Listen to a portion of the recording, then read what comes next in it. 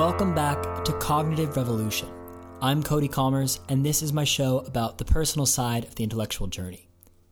Today's episode is brought to you by my new podcast, Notes from the Field. And I mean brought to you by in a metaphorical sort of way, since I'm not like funneling money from one of my pockets to the other. I mean, maybe I should try and find sponsors for the show or like set up a Patreon account or something, which is what lots of hosts do with their podcast. But instead, if you like the show, I just ask that, if you find yourself coming back to listen, there are a couple things, simple things I hope, that you can do to help me out. So the first is subscribe to the show so you always know when new material is available. That's easy enough, and I'm hoping that this is also at least a semi-rewarding commitment for you. The second, and this is a slightly more taxing exercise, is to rate this show on Apple Podcasts. That's one of the main ways that podcasts can gain visibility beyond word of mouth, because the better those numbers are, the more likely you are to be featured as a recommended show. I'd also appreciate it a lot if you did that, but I must admit, you won't be able to discern any direct benefit to yourself by doing so. And then the third thing is, like I said, if you wouldn't mind, please check out my new show. I'm hoping that this will fall into the category of the mutually beneficial. The show, tell you a little bit about it. It's about travel, about seeing the world, about attempting to make sense of things and people which you've never before encountered. It's about me playing out my not-so-secret fantasy of being an anthropologist. So if any of that sounds like the sort of stuff you might like, I hope you'll check it out. It's called Notes from the Field, and Season 1 is out on all major podcast platforms. My guest today is Howard Gardner. Howard Gardner is the, big breath, John H. and Elizabeth A. Hobbs Research Professor of Cognition and Education at the Harvard Graduate School of Education. He is best known as the developer of the theory of multiple intelligences, the idea that being smart is more complex than just an IQ score.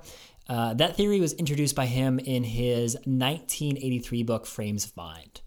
My favorite book of his, however, is, perhaps unsurprisingly, his history of the cognitive revolution. It's called The Mind's New Science, published only a couple of years after Frames. We talk about it a bit in the second half of the conversation, but essentially that book laid much of the foundation of what I initially took to be the cognitive science gospel. In many ways, my own intellectual development can be charted by incremental deviations from Howard's book, slowly realizing, I don't quite agree with that. I actually think something slightly different.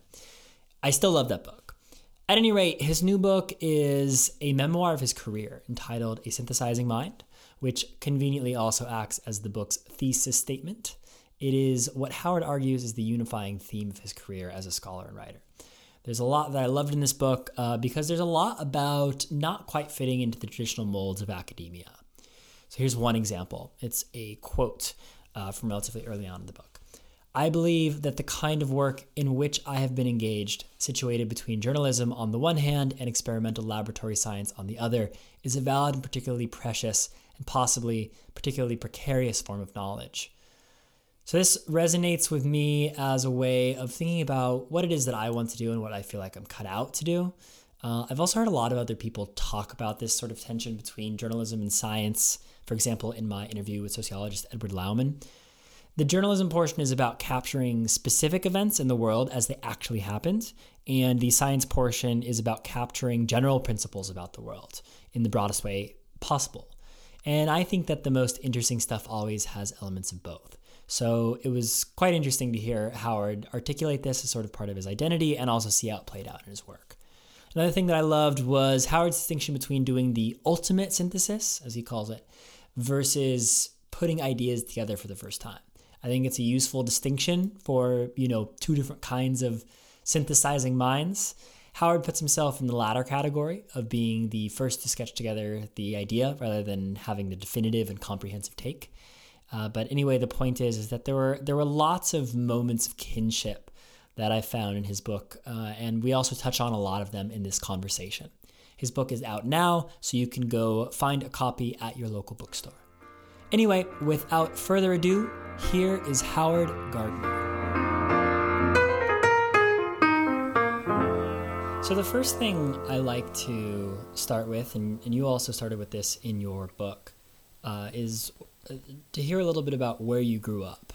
Well, that's where I grew up has become more interesting recently because I was born in Scranton, Pennsylvania, and I'm 77 years old. And the president-elect of the United States has the same demographic characteristics. I didn't know Joe Biden. I don't know whether I would have gotten to know him because even though we lived not far from one another, he went to parochial schools, and I lived in a primarily Jewish so-called hill section, and he's Irish and lived mostly in a Catholic uh, part of town.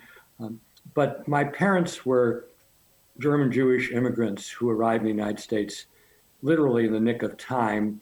The boat on which they came from Europe came here on Kristallnacht, November 9th, 1938, which was the night of the broken glass when Hitler's uh, troops showed no mercy to anybody Jewish, destroyed synagogues, businesses, killed people, including relatives of mine. And so I grew up with a lot of um, political chaos in the background.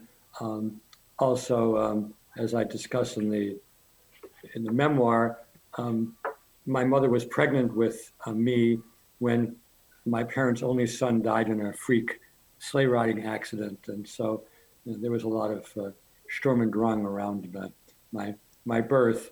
That said, I think I had an unremarkable childhood growing up in Scranton, even though it was technically a depressed area, meaning that it wasn't doing as well economically as it had been doing 40 years later.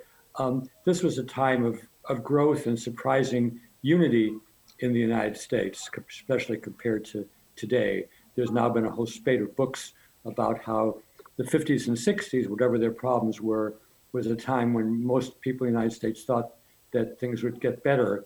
And I never dreamt about becoming president. I don't know whether Joe Biden did, but I never felt there were huge obstacles to my growing up and to my doing what I wanted to do. Similarly, I went to Harvard College in the early 60s. I had a lot of friends there, and turns out this weekend we're getting together by Zoom just to reflect on what happened in the presidential election. But I can't remember any of us at that time worrying about what kind of a job we'd have, whether we'd make enough money, things like that. And I've just finished a tremendously large study of higher education in the United States. And to put it briskly, most kids in college are freaked out about whether they'll ever get a job and ever make a living. So it was a very, very different kind of time. And in that sense, Biden and I benefited not only from where we were born, but when we were born. So one of the most dramatic parts of the book has to do with the sledding accident that you were talking about. And one of the things you said, and definitely feel free to pass if this is too personal, but you actually wrote that years later, your parents told you that they felt that they would have killed themselves if you weren't, like you said, if your mother wasn't pregnant with you. That sort of gave them a reason to keep going. What was it like when they told you that? How did you react when you found that out? I was kind of surprised to hear it, and because I don't have flashbulb memories, I don't even remember exactly who told me and how old I was, though I know I wasn't young. But when I was young, there were two things that were not discussed in the household. One was the whole Holocaust, and that's not so surprising because even though it would amaze people nowadays, the Holocaust as an event and even as a term was not used in much of the world, including the United States, till the 1960s. It was like taboo. So they never talked about what happened to their family. And they also never discussed that I had a brother who had been killed. There was photographs of him, and they would say that was a boy in the neighborhood, which of course was a lie, but it was an attempt very characteristic of the 50s of trying to protect kids from things. I don't think that my parents telling me this when I was much older was itself traumatic, but there's no question, looking at this late in life and knowing something about psychoanalysis and about psychodynamics, there's no question that a lot was expected of me. I was expected that I would achieve, and that wasn't true of my entire generation of young children of European immigrants. There's been a whole study of that done called the second wave of people who came from European backgrounds but who grew up in the United States. And the achievement of that group is incredible. I mean, many, many more people in who's who and in prestigious positions in the professions. Also, I think there were probably more casualties as well, but a lot was put on our shoulders, and at least unconsciously, I felt that. I was lucky because I was a good student, and so I was whisked through school, and also, and I'm sure this was true in many parts of the world, though I wasn't aware of it until decades later. If you have a so-called bright kid or a kid with promise living in a community, other people in the community try to help out. And so my parents hadn't gone to college, they weren't highly educated, but other people said, well, you should send your son to Phillips Academy, which is a prestigious secondary school. I didn't go there, and you should try to send him to Harvard, and you should make sure he has opportunities. It'd be interesting to ask now, since I am lucky enough to have been a white male, if I'd been an Asian female or a black woman or man for that matter, whether the community would have pitched in the way they did. But I know from my studies in China that if you're in a rural community 50 or 100 years ago, and there's one person who's a good student, the community will work together to raise that person's chance in life lottery. We also know that Joe Biden left Scranton when he was 10 or 11, so younger than I was. It'd be interesting to know why he left and whether that was also in search of opportunities. Because when I was a kid, there are two funny things about Scranton, Pennsylvania. One was that we used to joke the most valuable thing in Scranton was a one-way ticket outside of the city, because it was a city with much better past and future, and I still think that's true today. The other thing, which still brings chuckles to me, is when we went to the movies. In those days, everybody went to the movies. We didn't have movies on television. In fact, we didn't have television until I was 8 or 9. But we went to the movies, we would see movies, and there were jokes about Scranton. And I always assumed that this was just dubbed in every city they had jokes about that city. But when I went to college in Boston, I discovered the movies still had jokes about Scranton. I don't know whether there's a similar city like that in England or Scotland or Ireland or Australia, but Scranton was kind of the butt of jokes, and maybe even until Joe Biden became famous, remained that. I guess every nation needs to have some place where we kind of make fun of. I'll make sure to do some comparative biography when I have Joe Biden on the podcast, all right? So you mentioned this, but you were an undergraduate at Harvard, particularly in the Department of Social Relations, which was a very specific time and place. So can you say a little bit about what your experience was like as an undergraduate in SOCREL? Sure, and I know you're interested in this, so I may go on a bit and then you can just trim it. Perfect. When I went to college, although I'd gone to a decent secondary school, I certainly didn't know about many subjects. So I'd liked history in high school, so I became a history major. And I'm still very much a historian. I love to do history. I think about things historically. But I had the bad fortune of having a tutor as a sophomore, and I didn't really like what we were doing in history. It didn't interest me. Basically, we're studying historiography, how historians write about history, and that just didn't interest me. I wanted to know more about, the glorious revolution in England, the French Revolution, and not about how somebody goes about doing history. So I cast around for something else to study. And a few of my professors, and I've always been lucky, I've had an easy time talking to professors, said, why aren't you looking to social relations?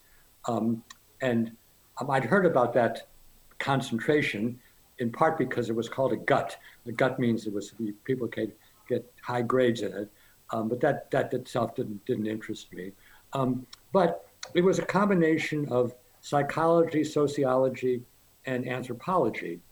And as a freshman, I had begun to read the works of Erik Erikson, who was a psychoanalyst who coined the phrase psychohistory, and who tried to look at history like the Protestant Reformation or um, the, um, the freedom of India through psychological lenses. And since I was an Erikson devotee, and eventually he became my tutor as a junior and a senior in college, I said, well, I should go and find out more about Socrel. And I hit my groove there because I was always interested in human beings. I was interested in human mind, human behavior, human organizations. That goes back to my childhood and what I learned about in my family. And here was a chance to look at the human condition, the human endeavor, what's special about humans, through a number of fields which at the time looked like they were becoming very scientific. Psychology, sociology, anthropology aspired to be a science like chemistry and physics and biology. That didn't rub me one way or the other, though I now think it was basically a phony promise. And I think one reason Socrel doesn't exist anymore is because it didn't really fulfill the promise of being like physics or like chemistry. But it was a good roving land for me to read Freud, Erikson in psychology, to read Weber and Durkheim in sociology, to read Levi-Strauss in anthropology. I eventually wrote a book about him. I'm wearing my Levi-Strauss t-shirt today, so. No relation, I'm afraid. But I actually first ran into Levi-Strauss, whom I got to know reasonably well, in England in 1966, after I graduated from college. I was on a fellowship in London, and he gave the Huxley lecture. So I followed up that interest in anthropology. And a few more things about Socrel. One, you could take on fairly ambitious projects for your thesis. And I studied the first retirement community in America. In the 60s, they began to set up cities, villages, towns, where they brought together just old people. Young people couldn't be there. Now, I was 20 at the time, but I spent a summer doing sociology and anthropology in California at a place called Leisure Village. And then I wrote a thesis with the title Gerontopia, which was a very clever title. I didn't make it up. A teacher of mine, Chuck Tilley, did. But old people, and I'm now older than most of the people who were in Leisure Village, think about what the perfect community will be when they're old, and they try to set up a utopia. So I called it Gerontopia, a utopia for old people. Of course, the name was whimsical, because one of the things I studied was that there was a swimming pool in Leisure Village, and half the people wanted a swimming pool so their grandchildren could swim in it, and the other half didn't want any children in it because they would pee in it. And living now in a kind of retirement community myself, I see that the smallest thing can be a fault line and trigger lots of disputes and debates and so on. And I did a lot of interviewing, a lot of reflecting in writing that thesis. And in a sense, that's the kind of work I've always tried to do. I've tried to find a new phenomenon or a confusing phenomenon, and I talk to lots of people, I read lots of people, I try to put it together, and the word I now use, I try to synthesize, and the memoir which I wrote is called A Synthesizing Mind, because I think if I have anything that I'm particularly good at, it's synthesizing. On the topic of Socrel, just to finish to conduct the funeral, it was started in the late 40s by a number of luminaries who really thought that they could put this interdisciplinary field on the map. By the time I studied it as an undergraduate and then later as a graduate student, the luminaries were still there, but they were quite old. They hadn't really developed a second generation. And then what I learned, and it's a very important academic lesson, is disciplines are very powerful.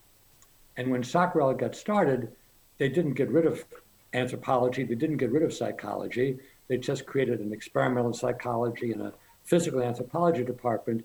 And as the the glamour of Socrel diminished in the 60s.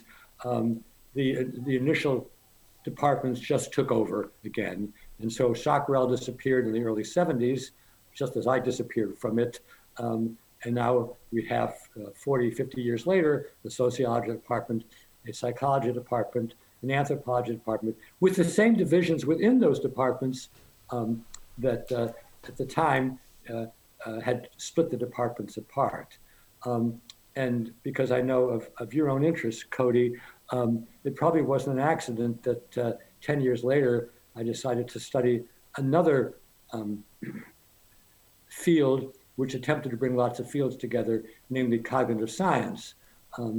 And rather as with Socrel, I think the aspirations for cognitive science in the 80s were not realized in the next 50 years. Yeah, okay, let's unpack some of that a little bit. So one thing that I'm interested in is part of your undergraduate education was that it was this sort of interdisciplinary mecca where you studied sociology, anthropology, psychoanalysis, experimental psychology. Eventually you went towards experimental psychology, particularly developmental psychology in graduate school. What did having that background in this really diverse, sort of social scientific education, how did that impact you going forward? That's a very good question because it combines the personal and the intellectual. I actually didn't study psychology as an undergraduate, though I studied psychoanalysis. But right after I finished college, I went to work with a very brilliant and charismatic psychologist named Jerry Bruner. And I went to work on developing a curriculum in the social studies, rather like Socrel. It was called social studies. That's the name we could give in the United States to a combination of history, geography, and interest in economics and politics at the secondary and primary level. And it was in working with Bruner, who was a developmental psychologist himself, that I first learned about Piaget, who was the great developmental psychologist. I also met Piaget in Europe in '66, the same time that I met Levi-Strauss. And so I decided before going off to England on a fellowship that I wanted to do graduate studies in developmental psychology. And developmental psychology combines psychology and history, because if you're studying development, you're really studying the history of human beings or of generations. And of course, you're studying psychology. So I became a developmental psychologist, and I think that's the right field or subfield for me. And I have always been comfortable in that role. But as your question implies, I also brought much broader interests. In other words, when I'm interested in kids, I wasn't just interested in kids as a psychologist would, but kids as members of community, kids because of their ethical interests, kids of their artistic interests, and so on. And this did not work well for a doctoral student. Number one, almost all of my classmates, whom I liked personally enough, had come out of the hard sciences, and they really wanted to make developmental psychology into chemistry or physics or engineering, and they weren't much interested in these soft areas. And then, and this would be even more true in England than it was in the United States, if you became a doctoral student, you really were supposed to go into the camp of one or the other of the professors. And I had a lot of trouble finding a professor who would be a good mentor for me. I didn't want to have Bruner because he was my wife's mentor, and I thought that would not be appropriate. And so until I found a person named Roger Brown, who was very much a social relations type, interested very broadly, I had a hard time finding a mentor. And the professors did not like me because I was sort of a blithe spirit moving one thing to the other. And one of them actually tried to get me to kicked out of the program, which didn't make me very happy. And so I was a fish out of the water. And in the memoir, I describe how I was so unhappy during my second year as a graduate student that I thought I would just quit and go to law school, which is what you do in the United States. If you don't know what to do as an academic, go to law school. And I put down all the reasons why I should quit and all the reasons why I should stay. this is for extra credit. I remember when Darwin was trying to get married, he also said a piece of paper, all the reasons you should get married, all the reasons you shouldn't. I didn't know that Darwin did that at the time, and I certainly don't think of myself as Darwin, but it is kind of an academic way to deal with something which is basically an emotional issue, not an academic issue. But once I did this, I said, Howard, your problem is you're trying to satisfy your classmates and your professors. The hell with them. You should decide what you want to do it, do enough so you can stay in the program, be transactional in it, but don't try to, go your own way. Don't try to please everybody. And even though there were aspects of that in my personality going back to my childhood, it's been very important to me ever since, because I'm not a rebel. I don't like political conflict. I'm lucky enough to be in lots of entities which are prestigious, but I don't let what other people do influence what I think or what I say unless it seems appropriate. And I think that's a very important message. I know many of the people who listen to this podcast are people who want to go on in a scholarly career. And of course, you don't want to get expelled, you don't want to get kicked out of school, and you don't want to have all your articles rejected, but you shouldn't let the signals from other people be dominating. And I'm lucky enough, both I guess because of when I lived, where I lived, and because of my family, that I will speak up when I think injustice is done.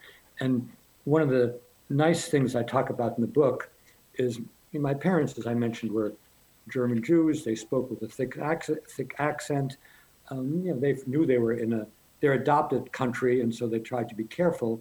But when I was in sixth grade, so I was 11 years old, I had a teacher who was really nasty soul, Miss Dyer, and she was quite imperious, in part because her brother was the superintendent of schools, so that made her, that's the head of this whole school system in Scranton, so that made her powerful. And I was a kid who'd speak up, and she said something, and I said, that's not right, it's something else. So she came, and I can remember to this day, she took a paddle, and she hit me very hard on my wrist. And even though corporal punishment was not as taboo in the 50s as it is today, you didn't publicly hit somebody like this. And I went home and told my mother, and my mother took my hand, and she walked right down to the school. It was probably 15 minutes away, into the principal's office, W. Archibald Reese. She said what happened, and she demanded an apology. And Mr. Reese, to his everlasting credit, called Miss Dyer into the principal's office and said, "You better apologize to Howard for what you did." And she did.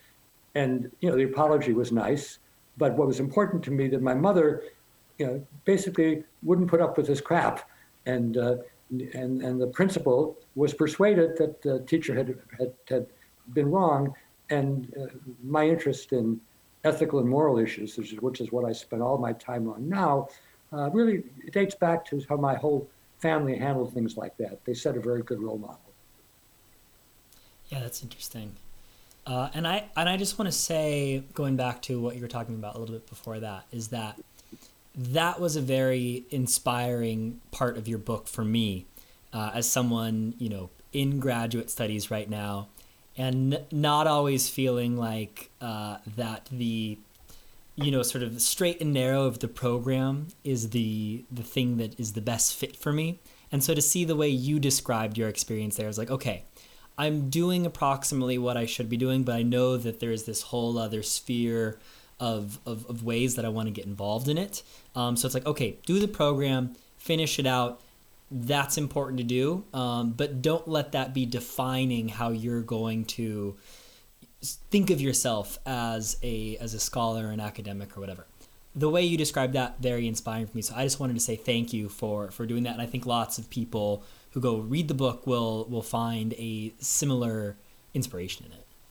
Well, I'm pretty far away from doctoral advising now because I've retired, and teaching in a school of education is not the same as teaching in a department of standard discipline.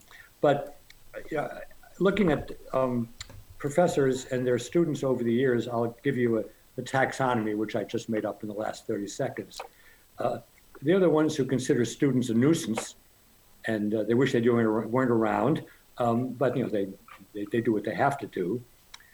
I didn't run into that as a doctoral student, but the contrast, which I think is more important, is the duplicator versus the nurturer.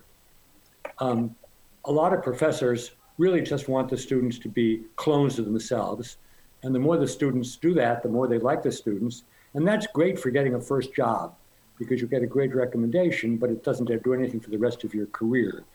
I've always been looking for nurturers and try to be a nurturer myself to try to figure out, what's the student like, what's his or her potential, what is probably something they should be discouraged from doing, and how to bring out what's the best in the student.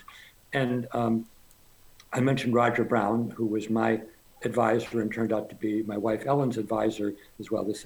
I was divorced and remarried, Bruner having been the advisor for my first wife, Judy, who I loved, and Roger having been the advisor for Ellen. But you should try as much as possible to find the nurturers. Obviously, avoid the nuisancers.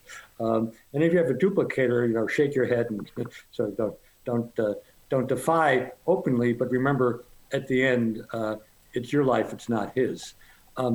One of the most dramatic things in the book, which I'm sure you took note of, was my contact during my first year in graduate school with Stanley Milgram. The background is that as an undergraduate, I really felt like a kid in a candy store. I loved being able to take different courses. Lots of people were nurturing. Nobody was trying to make me into a duplicate, because that's not how colleges are thought of. It's mostly like Oxford and Cambridge was. Maybe, I don't know how it is today. But then when I went to doctoral student, I knew that was more serious. And because I was officially in social psychology, developmental psychology didn't have its own shingle, I took the pro seminar with Stanley Milgram. Now, Stanley Milgram is arguably the most famous social psychologist of the last 60 years. He was the one who did these famous obedience studies. And I think most people know the studies, whether or not they know his name. He brought people in and asked them to do an experiment with somebody else. And part of the experiment was when the person made a mistake, you delivered an electric shock. And as the experimenter, you could hear the groans of the person who was being shocked.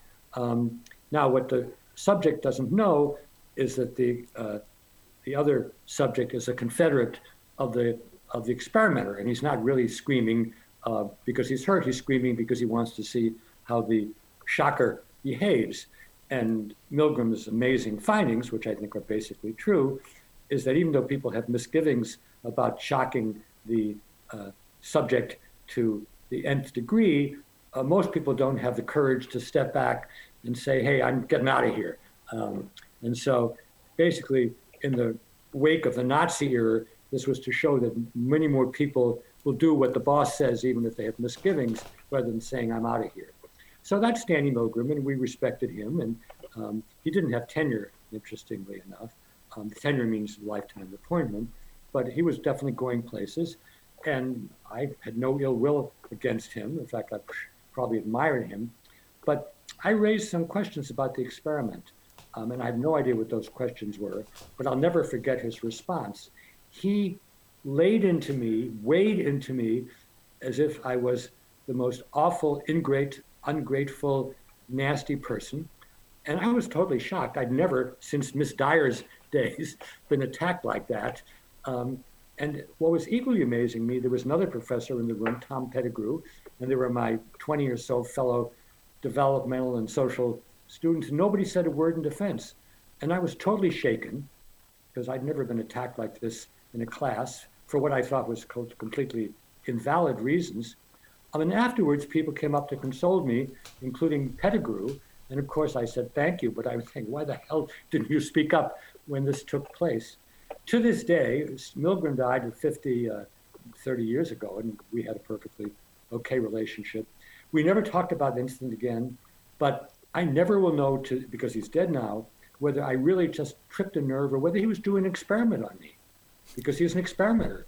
Would he see what it would take to break this kid who thinks he knows a lot? and I'll never know. And in a sense, it doesn't matter, because if you took a case in one of his experiments, even if you were debriefed afterwards, you would still feel pretty bad. And of course, nobody debriefed me. I love that idea that maybe you were one of the Stanley Milgram subjects, and you didn't know it. That's hilarious. And Cody, he may not have known it himself. Yeah. I think he had psychological issues, and I may have tricked something in him, and he may have gotten angry, and then he may have said, I want to see whether anybody will speak up, because it's an obedience authority too. In the way everybody's in the class remained on his side or remained silent. They were bystanders, right? Not upstanders. One thing I love in the Milgram story, and this is a total aside, is that so he did a decade's worth of the obedience to authority experiments, which, regardless of how callous you are as an individual, has to be just very, take a big psychological toll. And then the set of experiments that he ran after that, so he moved to Paris with his wife, and then he basically asked Parisians to draw what they think their city looks like, which in comparison to the obedience to authority experiments is literally the most benign paradigm in the history of psychology. And so I love the juxtaposition between those.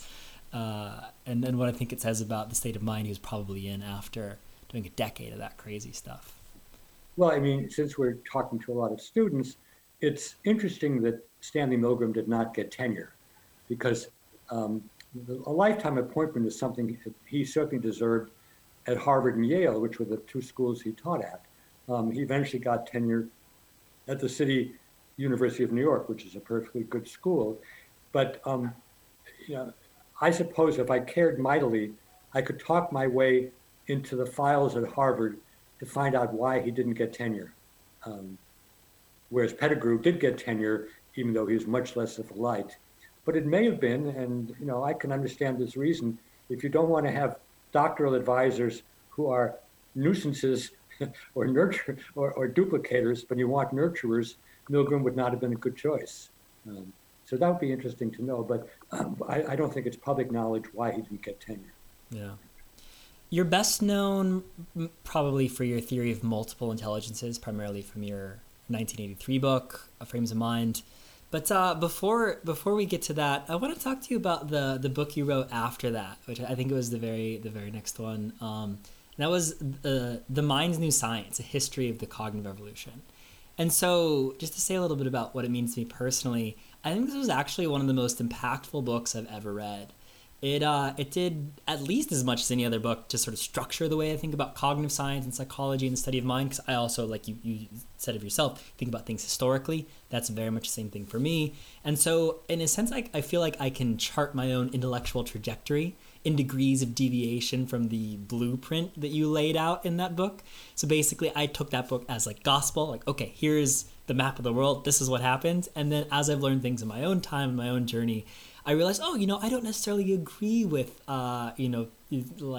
whatever, certain things. And then that's, a modulation from the original conception. Anyway, the point is that it was a really big book for me when I first read it as an undergraduate and even still now. And so I'd like to ask you a little bit about that, starting with, when did you first feel compelled to write a history of the cognitive revolution? Okay. Well, again, speaking as a scholar, I'm basically a writer, and unlike most people who go into the sciences, I'm more of a book writer than I am an article writer. I've written lots of articles. I've fought with peer review for 60 years, so I know how to do that. But I actually think big. That's not a value judgment. I like to take on big things, and I find it easier to do a book than to do an article. That's very unusual for people in the sciences. So I've written a lot of books, and if you looked at them, you would see the name mind in a lot of them, but you could never have figured out what my major interest is, because I do art, I do science, I do creativity, I do leadership, I do ethics. So I just take on big topics. And I take them on primarily because I'm interested in them and I can't find out the answer. If there'd been a great book about cognitive science, I would never have decided to write one. But in the late 70s and early 80s, I began to hear this word cognitive science bandied about a lot. And when I asked people what it was, I didn't get a very good answer. And then if you embark on a project of any size and scope, you need to have some support. And there was a foundation called the Sloan Foundation, which was funding cognitive science. They may even have created the name, I don't know. I don't remember. And so I went to them and I said, I'd like to do a history of the cognitive revolution. Would you give me support so I can travel around? And I remember going to England and France and other countries to talk to people who were in the member categories of cognitive science: psychology, anthropology, neurology, neuroscience, linguistics, philosophy, etc. So I had a question: what is cognitive science? And I had airplane tickets and a microphone and a tape recorder, because that's what we did in those days. So and of course access to files. I had access to files at many places, including at the Sloan Foundation. So I'm sure that in the back of my mind, my experience with social relations, an effort to put fields together under one umbrella, was what interested me in cognitive science. Also, I had become a cognitive developmental psychologist. I was basically studying different aspects of children's minds, broader than just science, arts, and things like that. But I wasn't a social developmental psychologist. I wasn't a community development. I was a cognitive one. So I had a foot in cognitive psychology, but I wanted to see how it related to these other areas. As with Socrel, I think that the ambition was very laudatory, but what I would say now, 40 years later, is the regressive pull toward the constituent disciplines was very strong as well. And so what I've heard from people, maybe including from you, is that even though the word cognitive science lives, it's largely psychology, sometimes with linguistics, sometimes with AI or other computational things. But while every major school in America was starting a cognitive science department in the 1980s, I would suspect that it's much less of a lure now than it was then. But as with social relations, I think that the vision of studying the human mind from the perspective of these different disciplines is the right one. And I don't see how you can study the human mind without knowing something about the brain and neuroscience. I don't know how you can study the human mind without knowing something about philosophy, because after all, mind itself is a philosophical concept, a very controversial one. Obviously, psychology is very central, but especially in this era where we're talking so much about weird, people who are white, Anglo-Saxon, living in developed countries, male, looking at the mind in other kinds of culture, looking at it anthropologically is of the essence as well. And back to classical times, what's most distinguished about human beings is language. So if you really are interested in the mind in the large, tout court, as they say, you really would need to take a look at these vantage points, these perspectives, even though it's quite understandable that you have to have a more solid standing in one field than in another. And so I'm attracted to journals like the Behavior and Brain Sciences, which tends to bring together material from different constituent sciences interested in the brain and behavior. And I'm more likely to read magazines and newspapers and books which aren't just within one discipline, but which are more ambitious. And that takes us to the synthesizing mind, because you can't write a book about anything human and be at all comprehensive unless you're capable and interested in synthesizing materials from different disciplines. So even though the Mind's New Science, the book about the cognitive revolution, didn't call itself a synthesizing book, because I don't think I used the term then, that's really what it was. And whatever I work on, that's the competitive advantage that I bring to it. And one reason for focusing on the synthesizing mind is because it's a mind that we tend to lose sight of in a very discipline specific era, and yet it's probably the mind that's most important nowadays. In the book, I quote Murray Gell-Mann, Nobel laureate, who said, in the 21st century, the synthesizing mind will be the most important mind.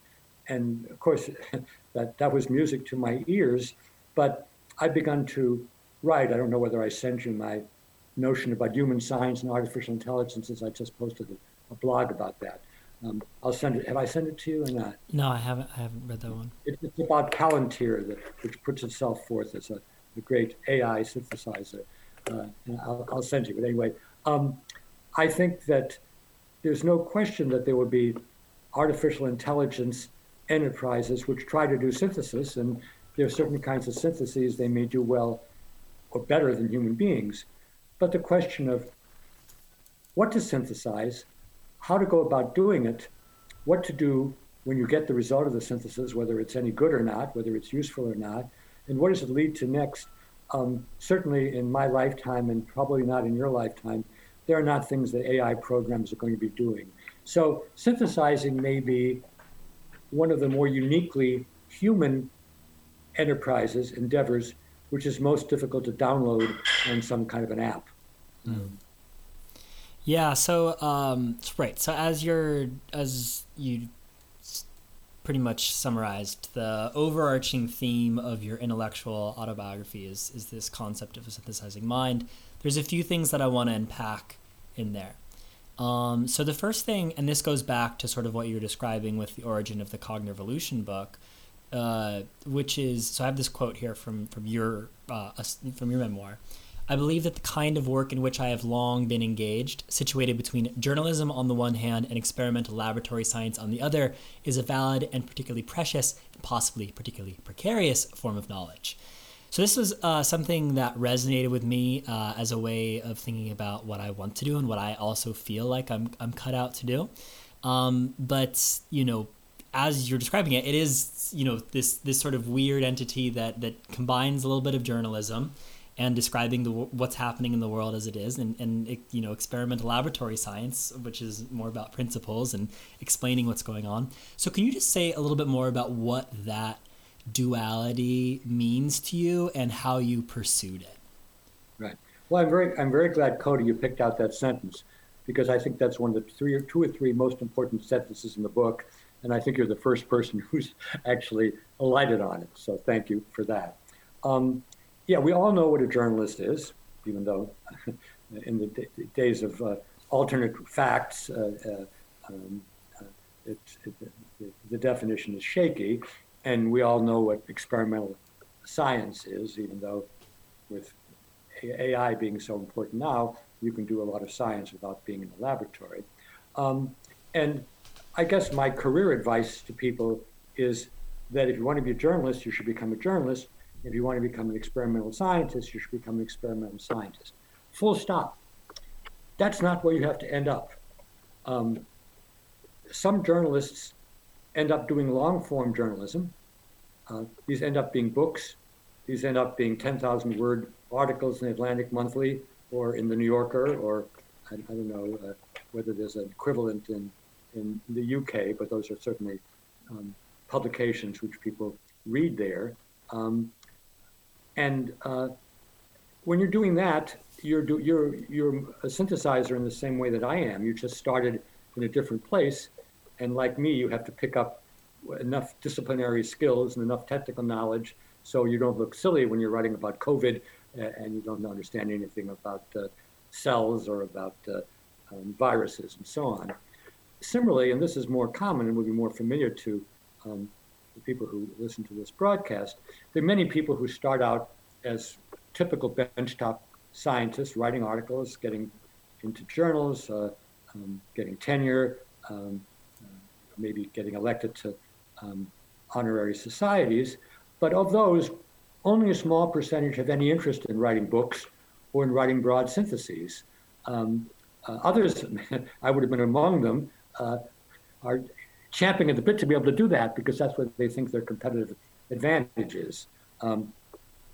I don't know if I put this in the book or not, but I talked about the Stephen syndrome because I thought of a bunch of people whom I know, Stephen Greenblatt, Steven Pinker, Stephen Jay Gould, who are great synthesizers. It's an accident their names are Stephen. I could have talked about Jill Lepore, historian, or Mary Beard, the historian. And there are synthesizers in many different fields. And this is an important historical point, which I don't think would be familiar to most people. If you go back 70, 80, 90 years, you could actually make a living as a long-form journalist. One of my two heroes as a high school and college student was a man named Edmund Wilson, who never held a job, but who just wrote wonderful long-form journalism, many books, many articles for The New Yorker, about any topic he was interested in. And no matter who you were, you would learn something from Edmund Wilson. Edmund Wilson could not have survived today without having a job, because you cannot make a living writing long-form things for The New Yorker or for Vanity Fair. I think the same thing is true in the UK. It was possible in the 40s, 50s, and 60s to make a living. I'll throw the name Malcolm Muggeridge out. Somebody who just wrote good pieces, sometimes books, sometimes articles. But nowadays, unless you are paid to be an editor the way T.S. Eliot was, or paid to be a professor like Trevor Roper was, or H.J.P. Taylor, you do this for extra credit. You can't make a living writing serious stuff unless you have a day job. Yeah, and then there was another thing along a similar lines. You have this really nice phrase, resisting professionalization, which you sort of describe as a rallying call for, even though you have been trained in a number of disciplines, particularly developmental and social psychology, you resist being put into the box of it. And I think that that's kind of in line with what you're saying, which is like, okay, have the center of gravity, and from a pragmatic point of view today, you need to earn that paycheck and have a label and a box. There is a role for that, but you resist being sort of crammed all the way into it, and you want to be spilling out over it. I really like that as well. Yeah, but I want to make a very important distinction here, because otherwise I'll get nailed. It's true that I wanted to avoid being labeled as just a developmental psychologist or just as an educational psychologist. And I avoided going down that strict professional route. And for that reason, to make a joke out of it, a lot more people have heard of me than know what I do, which would not be true if I was a famous doctor that does heart surgery, right? But I'm a great believer in institutions and in professions. In that sense, I'm very old-fashioned.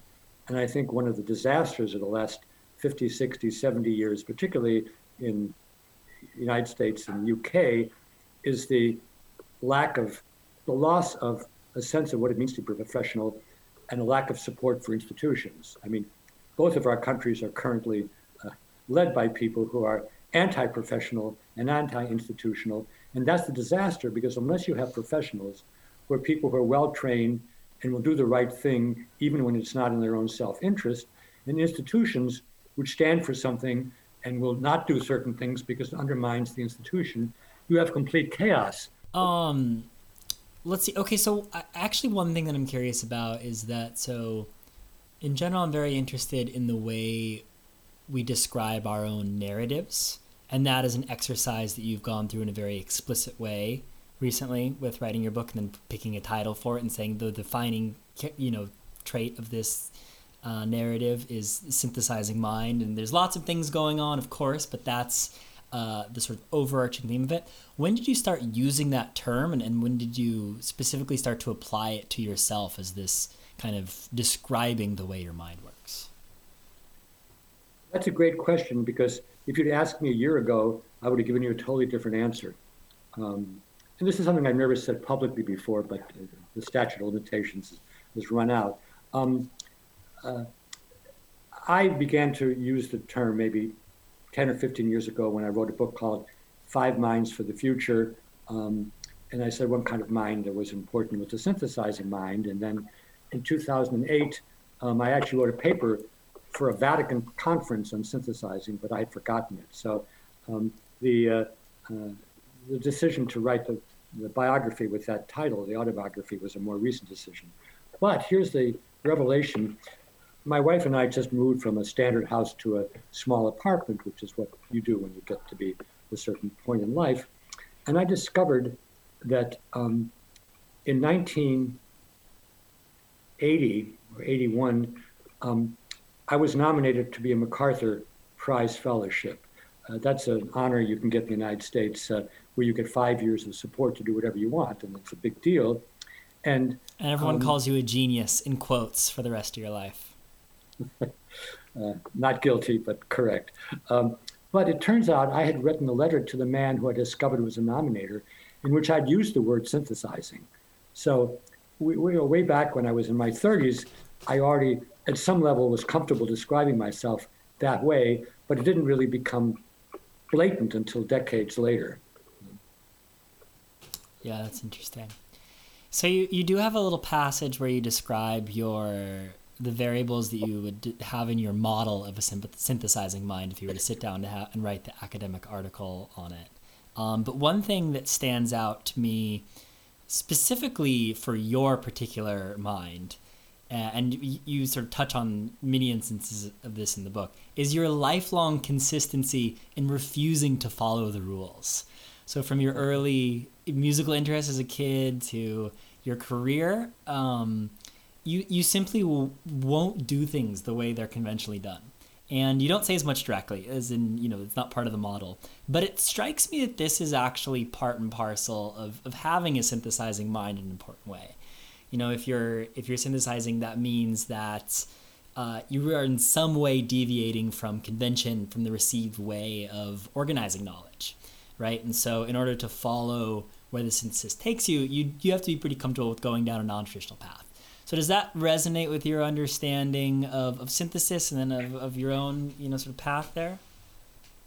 That's a great question. And when people say that, they're sometimes just being polite. But in this case, it's sort of opened up a whole bunch of things for me. Because in one sense, I'm a terrific rule follower. I was a great driller as a kid.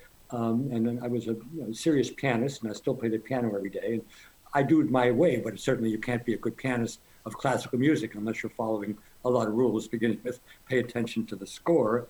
And people who work with me, and I'm lucky enough to have wonderful people who work with me over decades, really several decades, I'm kind of stickler to doing things the right way and holding people accountable when they're not. So I'm not somebody who defies rules for the sake of defying them. But where you're right is, if you want to do something which hasn't been done before, and it isn't a prescribed way of doing it, you're sort of thrown back on inventing an approach that works for you. And one of the things I point out in the book, and I don't know how common this is, I became an early reader, and I used to read encyclopedias. And when you read an encyclopedia as a kid, you don't have no idea what history is or what psychology is or what entomology is. You're just reading about stuff. And later, the disciplines or the professions come in and they tell you what you can do and what you shouldn't do. But in the meantime, you've got all that muck there, and it's good muck. It's not bad muck, but it's muck. If you try to deal with that muck by any established rules, you'd have to cut most of it out, right? You'd have to say, well, I'm not going to pay attention to 95% of stuff because that's not what a lawyer does or it's not what a developmental psychologist does. And so while I'm a stickler for rules in areas where I think they're important, maybe even constitutive, in where I'm most interested, I really don't want to have to follow rules except those that I come up with, which seem to make sense. And I think I'm good at not telling students what to do. I think I'm more of the nurturer than I am the prescriber. In fact, I have wonderful students who've gone on to do wonderful things, but none of them is at all like me. They're not clones in any sense. And I think that's good for them, and it's fine for me. So I guess the way I would edit what you said is follow the rules when it doesn't make any sense, or I mean, when it doesn't make any difference, or when you believe in the process, like you should play what the composer wrote. But when you're trying to do something new and you've got lots of stuff around, if there aren't rules to follow, just create the process that works for you. And one reason for ending the book the way I did is because I think we've been pretty unconscious of synthesizing, particularly within psychology, because in psychology, you learn about things by creating tests or experiments. You can't create an experiment to see whether somebody can synthesize. I mean, Darwin collected data for 30 years before writing his book. And you can't create a test for synthesizing unless it's very trivial, like what are the three things these things have in common? That's the sort of thing you'd have in an IQ test. And so it's not something for which you can get journal reviews or get tenure, which is why I see people say, write your books after you get tenure. But I think we could do a much better job starting with grade school, with young kids all the way through college, and giving people scaffolding to help them synthesize. First of all, saying, this particular assignment is a synthesizing one. There's a lot written on it already, or a lot done on it already. Don't duplicate it. Figure out where are the unfinished business, what looks promising, and then this is where the book goes into some detail. Figure out a way to monitor your own progress, create grids and equations and formulas and metaphors and mental models and mind maps and so on. Converse with yourself, then converse with other people who know something about it, get their feedback, et cetera, et cetera, et cetera. I think teaching synthesis is an educational field waiting to be born. And nobody ever taught me anything, but I was lucky to be attracted to synthesizers, both ones I didn't know, like Edmund Wilson and Richard Hofstadter, though I have a letter from Edmund Wilson in my book. Hofstadter had died already. And teachers like Roger Brown or Jerry Bruner, and I mentioned Eric Erickson, who were book writers who synthesized. And I learned from their model as well from their reactions to what I wrote. But it was informal, and I think no reason why we can't do a better job of helping people synthesize, particularly if in this period of history, it's such an important mind. Well, I think that was a great way to end the book, and it's probably also an equally good way to sort of sum up the conversation, since it touches on a lot of the stuff that we covered throughout all this. Yeah, let me just mention two things because I wrote them down. Perfect. I mentioned music in passing, but next to my family, there's nothing as important to me as music. I listen to music all the time. My wife can't stand that, so we shut the radio off when we go to sleep. I play the piano every day. Who are your favorite composers? Pardon me? Who are your favorite composers? Well, Mahler is a favorite composer, but not his piano music. But the three composers who I would take with me in a desert island are Mozart, Chopin, and Debussy. And there are runners up, but those are the three because of their piano music. And I was raised Jewish, but Judaism was never important to my family, and it hasn't been important to me or to my children or grandchildren. But I do think that in the world we need some kind of a spiritual or religion envelope. I'm just writing something about that. I'll send it to you, though it's not for quotation because it's just a working paper. And I think my work and the music fulfills that role for me, but it doesn't for most people. And I think one of the reasons that the world is such a bad shape is that, any intuitive sense of God doesn't make sense anymore. But people need to feel part of something bigger than themselves. And so one working title for this article is Religion Without God. I think I'm going to call it Religion Without Our Time. You can't just sideline God and think everything will be okay. But what keeps people like you and me probably energized isn't going to be enough for most people. And so we need to figure out things. And I think it has to do with what it means to be a human. But you can read about it if you want, but you don't have to. Yeah, I'm very interested to hear what you have to say on that. That's something that I certainly spent a lot of time thinking about myself. And you're right. It's we don't have the right terminology for it, but it's this question of how do I stay connected as a human to the world at large. And certainly for people who are drawn to scholarly pursuits, there's an intellectual aspect to that. I think music definitely offers a way to that. I think poetry is also an avenue through which that can be experienced. And I think that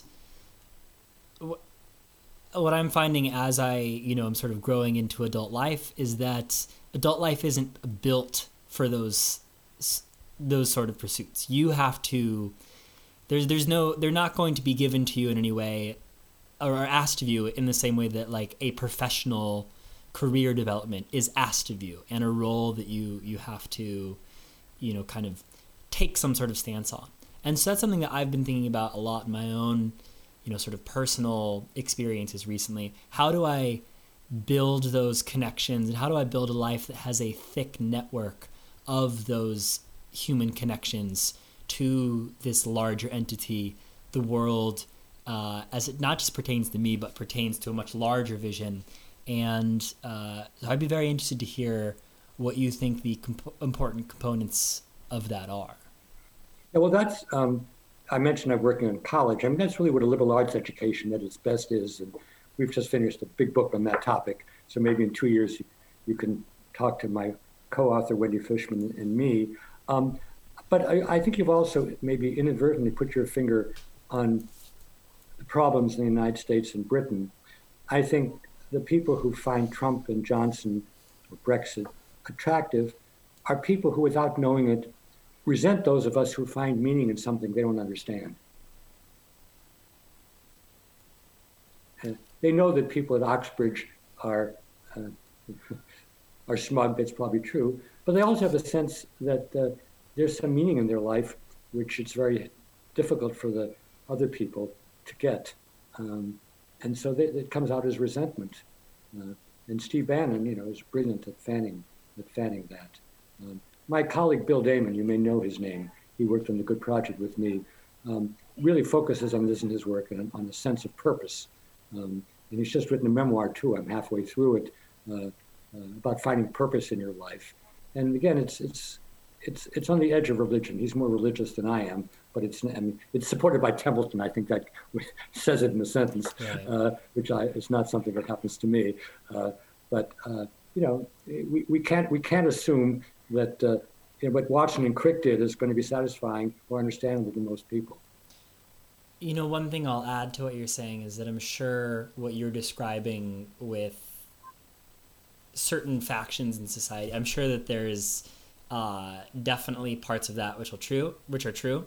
And one thing I'll add to it is that I don't think that there's any aspect of society which is immune from having to deal with this problem of how to maintain and connect with these deeper human experiences. Certainly, I don't think academics are immune to it. I know plenty of academics who seem like they could probably use a much larger dose of connection to these deeper human meanings and themes and that sort of stuff. So I do think it is something that everyone, no matter what your disposition or sort of role in society and life is, it requires constant vigilance to maintain those connections to these broader things that we're talking about.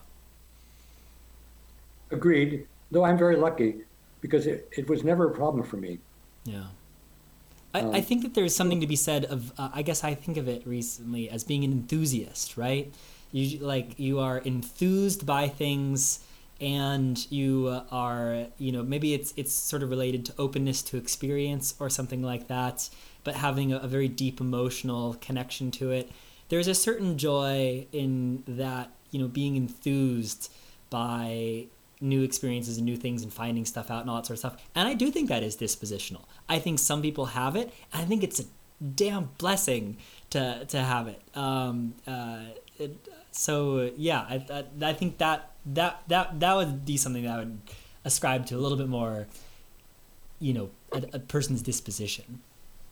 Well said. I mean, Damon and his wife, Ann Colby, and I'll send you their names, asked me a year or two ago, what was your sense of purpose, Howard? It was a serious question. And I said, I never thought about it, but I've always been curious. And that's what you're saying. Anyway, we should both go. Yes. But I've enjoyed talking to you. I think you've got lots of interesting options ahead. Thank you so much for taking the time, Howard. This was a real pleasure. Very good. Bye-bye. Bye. That was my conversation with Howard Gardner. I hope you enjoyed it. If you did, I'd appreciate it if you could subscribe to Cognitive Revolution or rate it on iTunes. You can also connect with me on Twitter at Cody Commerce or through my email newsletter at codycommerce.com/newsletter. As always, thank you for listening, and I will be back next week with another episode of Cognitive Revolution.